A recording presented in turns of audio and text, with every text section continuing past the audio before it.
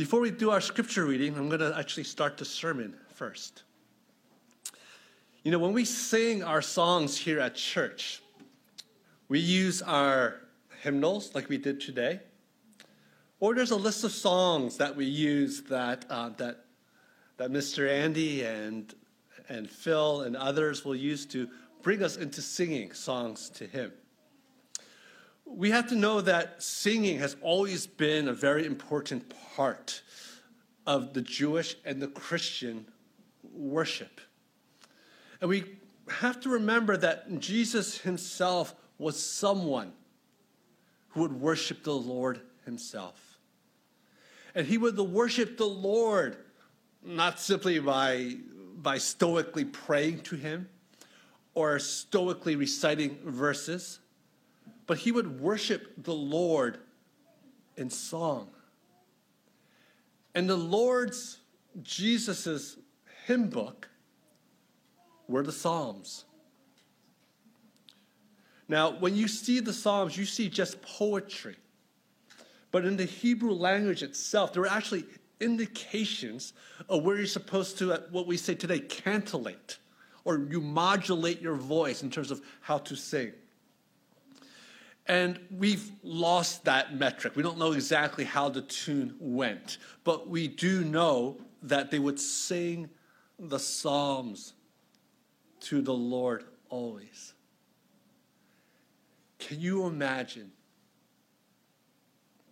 that as we go through the Psalms and as we read these Psalms,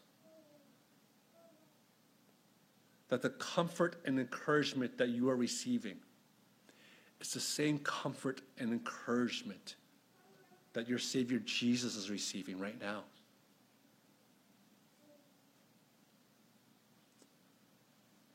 Now, when Jesus would sing these psalms, we have to remember that music isn't simply about being able to recite something.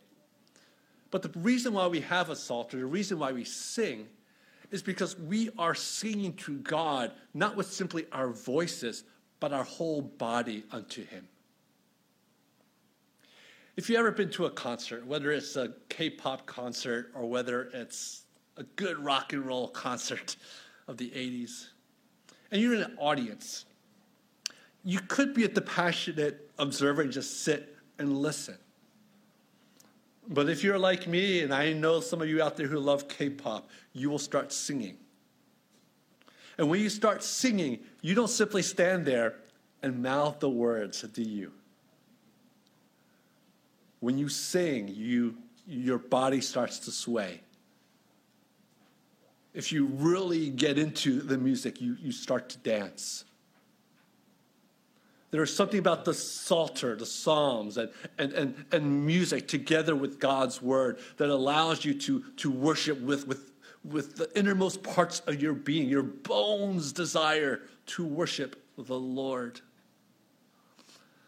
I still remember when I was young and you would go to an orchestra concert, or you see a quartet playing, or you see a pianist playing, and you just look at their faces and you're going, why are they making funny faces? Why are they moving around like this so much? Why can't they just sit there and play? You can't.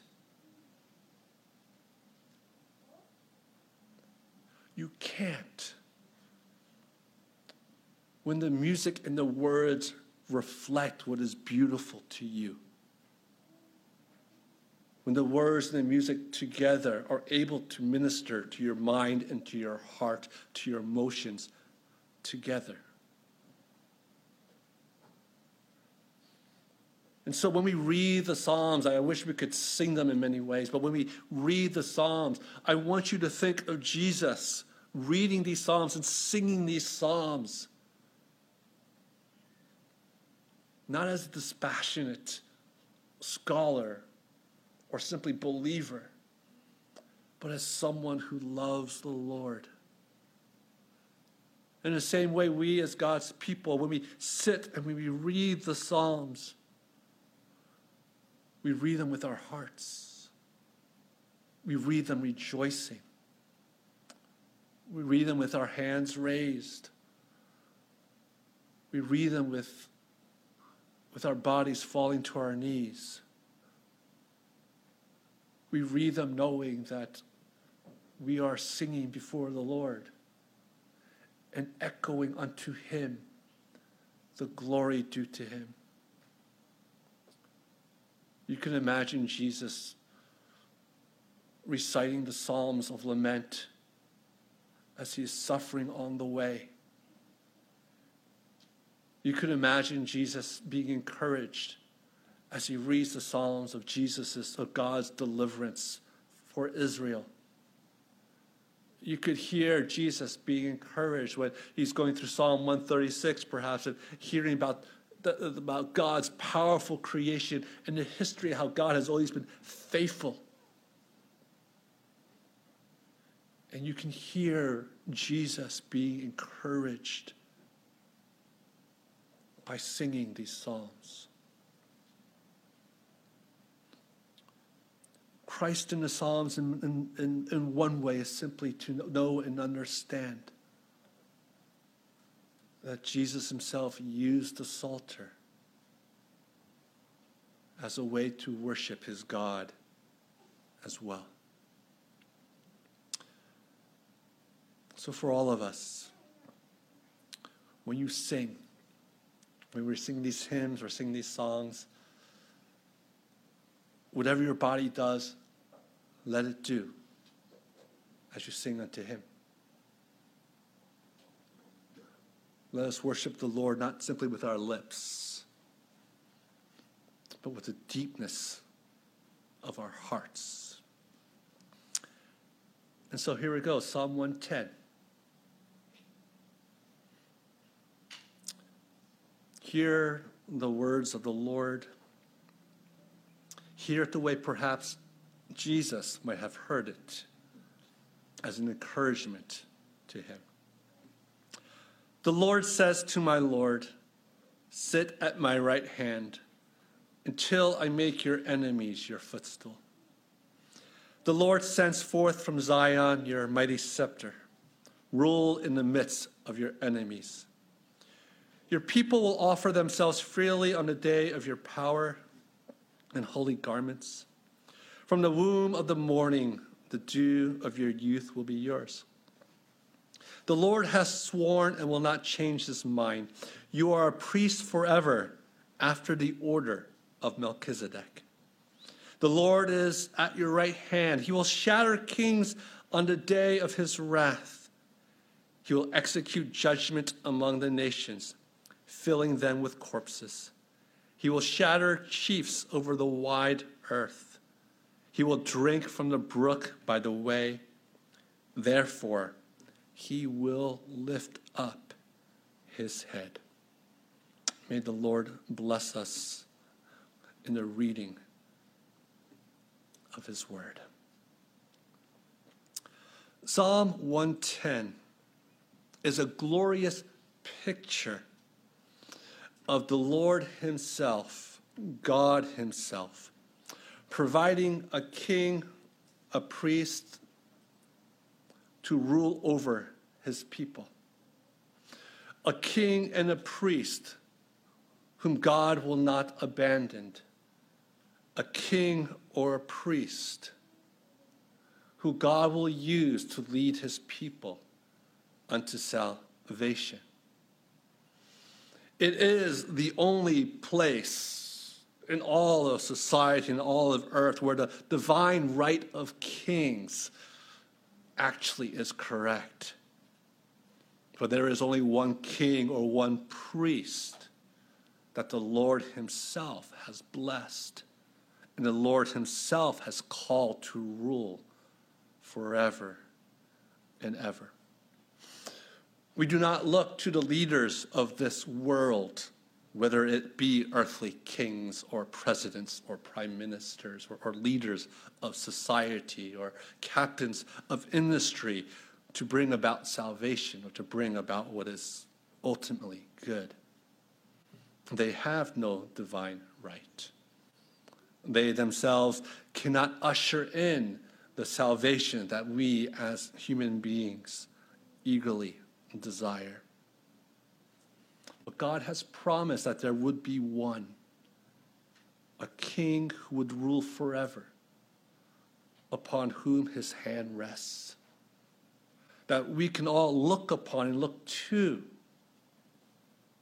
rule us with love and justice, to bring about compassion to those who need compassion, judgment upon those who have gone against God's rule, and to give sustenance and joy to those who follow him.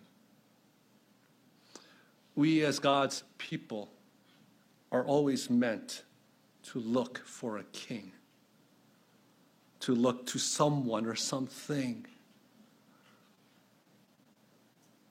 who will lead us and give us guidance, help us to know which path is the correct path to take. Our society today takes a different point of view. Child rearing nowadays is very different than it was before. When you see children 5 or younger out about in the playground, you see that they have a lot more, as the parents like to say, freedom to run around and do what they want. A lot more freedom to vocalize what they want to say, however they want to say it. All in the name of creativity. All in the name of finding one's individual voice. But there's a paradox to this. That when you tell a child or you tell a person to find yourself, to find your own voice, and if the only place they have to look is simply within themselves, they will find that there is nothing within themselves that will actually lead them to a place of fulfillment.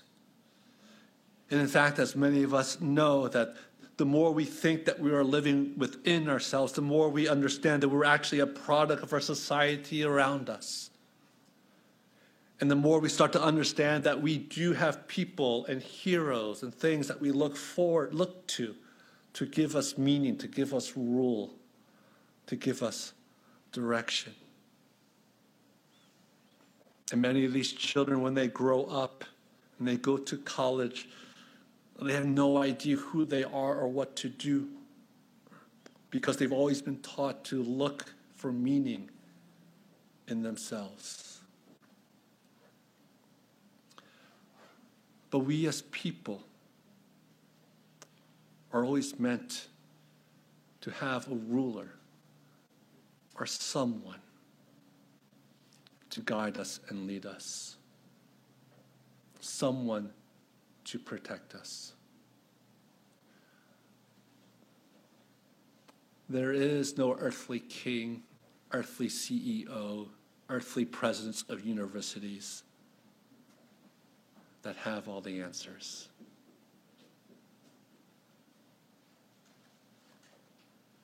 We all look for a king. We all look for someone to bring about justice, bring about rule. This psalm here is a psalm of David. It's a psalm of a king who is vacillating about his authority. A king who is unsure whether or not his people will follow him. And he writes this, knowing that the Lord himself has promised in his covenant that there will be a king that the Lord will place, a king to rule over not only Israel, but all of the world. We remember that in Joshua and Judges, that God said to them, I will be your king. God will be your king. That you will not be like the other nations. You will be a nation without a king, but I will be here to rule for you. I will speak through Moses and the other prophets, and they will tell you as a kingdom where you should go, what you should do, what wars to fight. And I will promise to always be with you. But the people of Israel did not like that. And they wanted to be like the other nations. He said, no, give to us an earthly king who can speak for you. The Lord relented. Saul became the first king. And as we saw the traces of the kings that the Lord provided, we see that some kings were better than the others. But in the end, each king failed. Why? Because God's desire from the very beginning was not that some human would be king, but that God himself would be king. For only God has the authority and the power and the wisdom to rule well.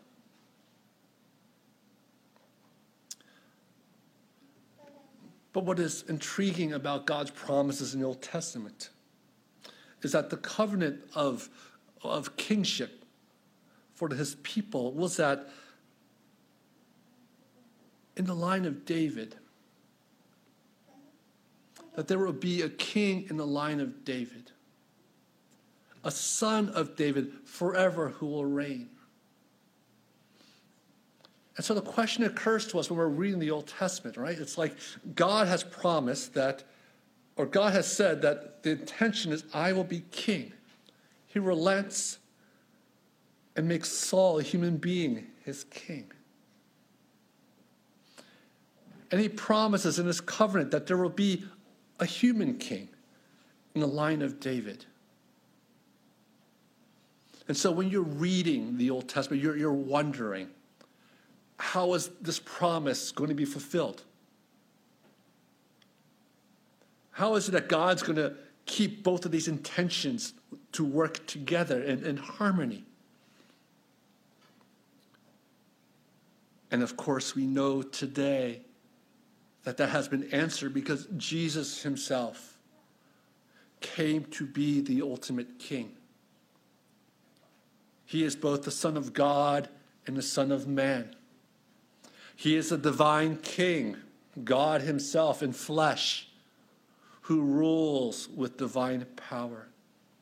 And yet he is the Son of David himself, and a fulfillment of the covenant of God, that a man in the line of David would forever be the king over his people.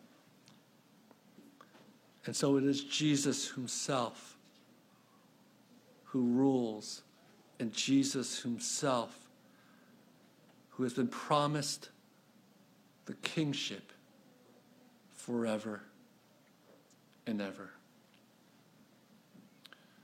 There is no one, brothers and sisters, that you should bow down to than Christ himself. He and he alone is worthy to give all your allegiance. He and he alone is worthy to trust when you think that your way might be better. He and he alone is who we follow. Now, there's something very interesting in this psalm. You see, not only in human nature do we want to be ruled, do we want someone to have power to enact justice? Do we want someone to enact policy, if I can put it that way, of how we should live and how a kingdom should move forward? What morality should be enacted, what laws should be enacted. But the Old Testament shows us that we as human beings, we have three functions, the three things that we need. One is a king. Second is we need a prophet. We need someone to always to speak to us words of truth. Someone to bring wisdom into our lives. And we see that in the Old Testament, the prophets that the Lord raises from Moses all the way down to Malachi. And these prophets are always come to bring a word from the Lord, to bring truth to God's people, whether it be a word of judgment, a word of encouragement, or a word of future fulfillment. But these words gave hope and power to this people. We ourselves as human beings, not only do we need someone, what we want someone to rule us, we want people to speak truth to us. We want to hear words. We want to know what the world should be like. There is none of us here who can live a life without words, whether given or received. And we know how powerful words can be. Words can bring us life. And a simple word can destroy us as well. The third function that we have is we have a priestly God that we desire is this priestly function: the king, the prophet, and the priest. We need a priest because we want someone who can absolve us, someone who could take away our guilt, someone who could take away our shame, someone who could take away whatever we think is wrong with us.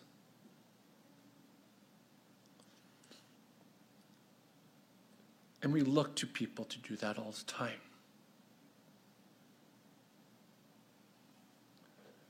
For some of us, we may carry the shame of how we grew up.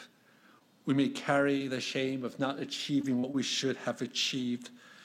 We carry the shame of unrealized expectations. And we turn to people and we ask, it's okay, right, that I'm like this? And all the person has to say is, it's okay. And that person becomes your priest right there and then, giving you absolution. We turn to social media all the time to look for people who have similar opinions that we do. Why? We need a priesthood to say that what we think is okay. Whether it's true or not is besides the point. But we're always looking for someone to affirm whatever it is that we are. But these three functions, being a prophet, the prophet, priest, and king, is baked into what it means to be the image of God, to be a person. We want someone to follow. We want someone to speak true words to us, and we want someone to absolve us. Now, in the Old Testament, those are done by three different peoples. You had a king, you had a priest, you had a prophet.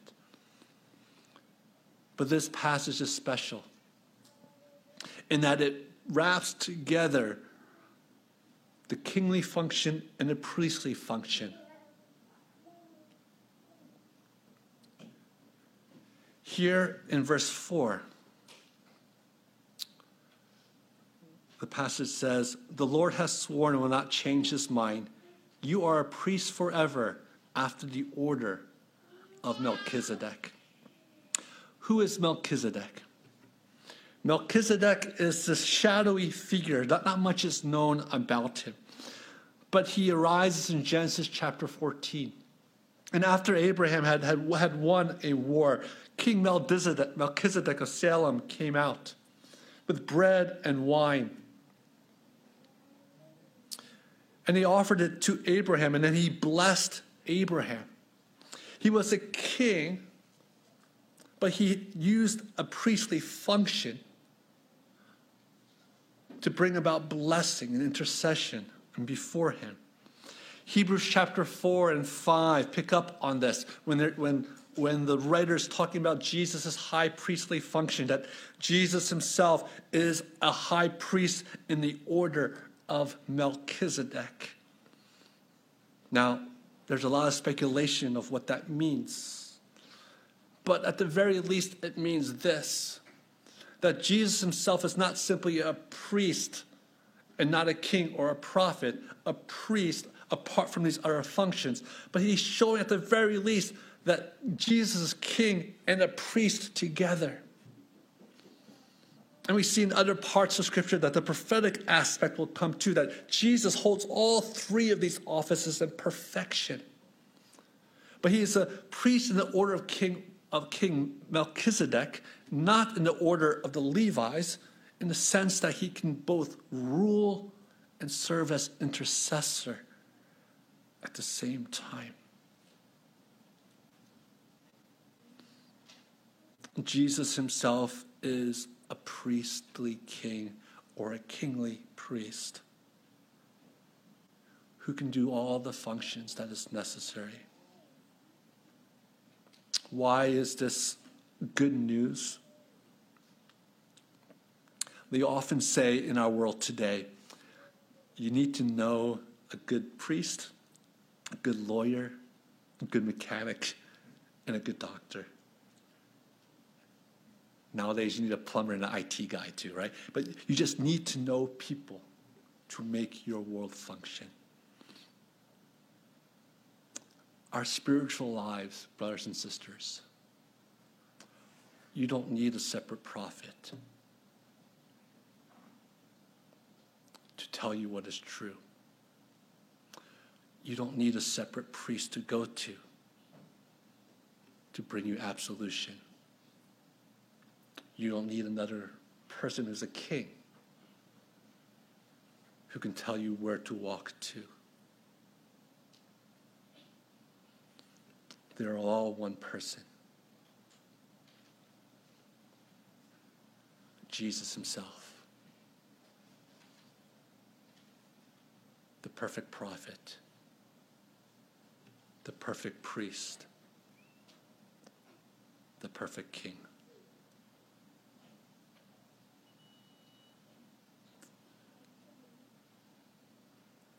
May the Lord bless our church. May we turn to the Lord and the Lord only for everything that we need. Made in the image of God, want to know our purpose in life. Someone speaking true words to us. Someone absolving us. We don't need to turn anywhere else for those three functions. They're all found in Christ and Christ alone. Let us pray. Gracious Heavenly Father, we thank you for your grace and your mercy in all things. And we thank you, Lord, for the gift of your Psalter, your Psalms. We thank you that they're not simple poetry that we read passively in an armchair, sipping our favorite drink. But that your Psalms is more than that. They're meant to use for singing, for rejoicing. There are both sad songs there. There are happy songs there. And there are triumphant songs there. And so we sing to you with our whole being. We thank you, Jesus, that you are not a dysfunctional Savior, that you are not a partial Savior, but yet you are a Savior who saves completely. There is nothing lacking in you. And we thank you that today that we can experience and share communion together. And we ask of you, Lord God, as we do so, that we would see your priestly function, that you yourself laid down your life for us, and you yourself were the sacrifice as well, and the priest that offered. We thank you that you show us your love for us in that, and that we know, Lord, that this church and ourselves, that all we need is you. So continue to bless us, Lord. In Christ's name we pray. Amen.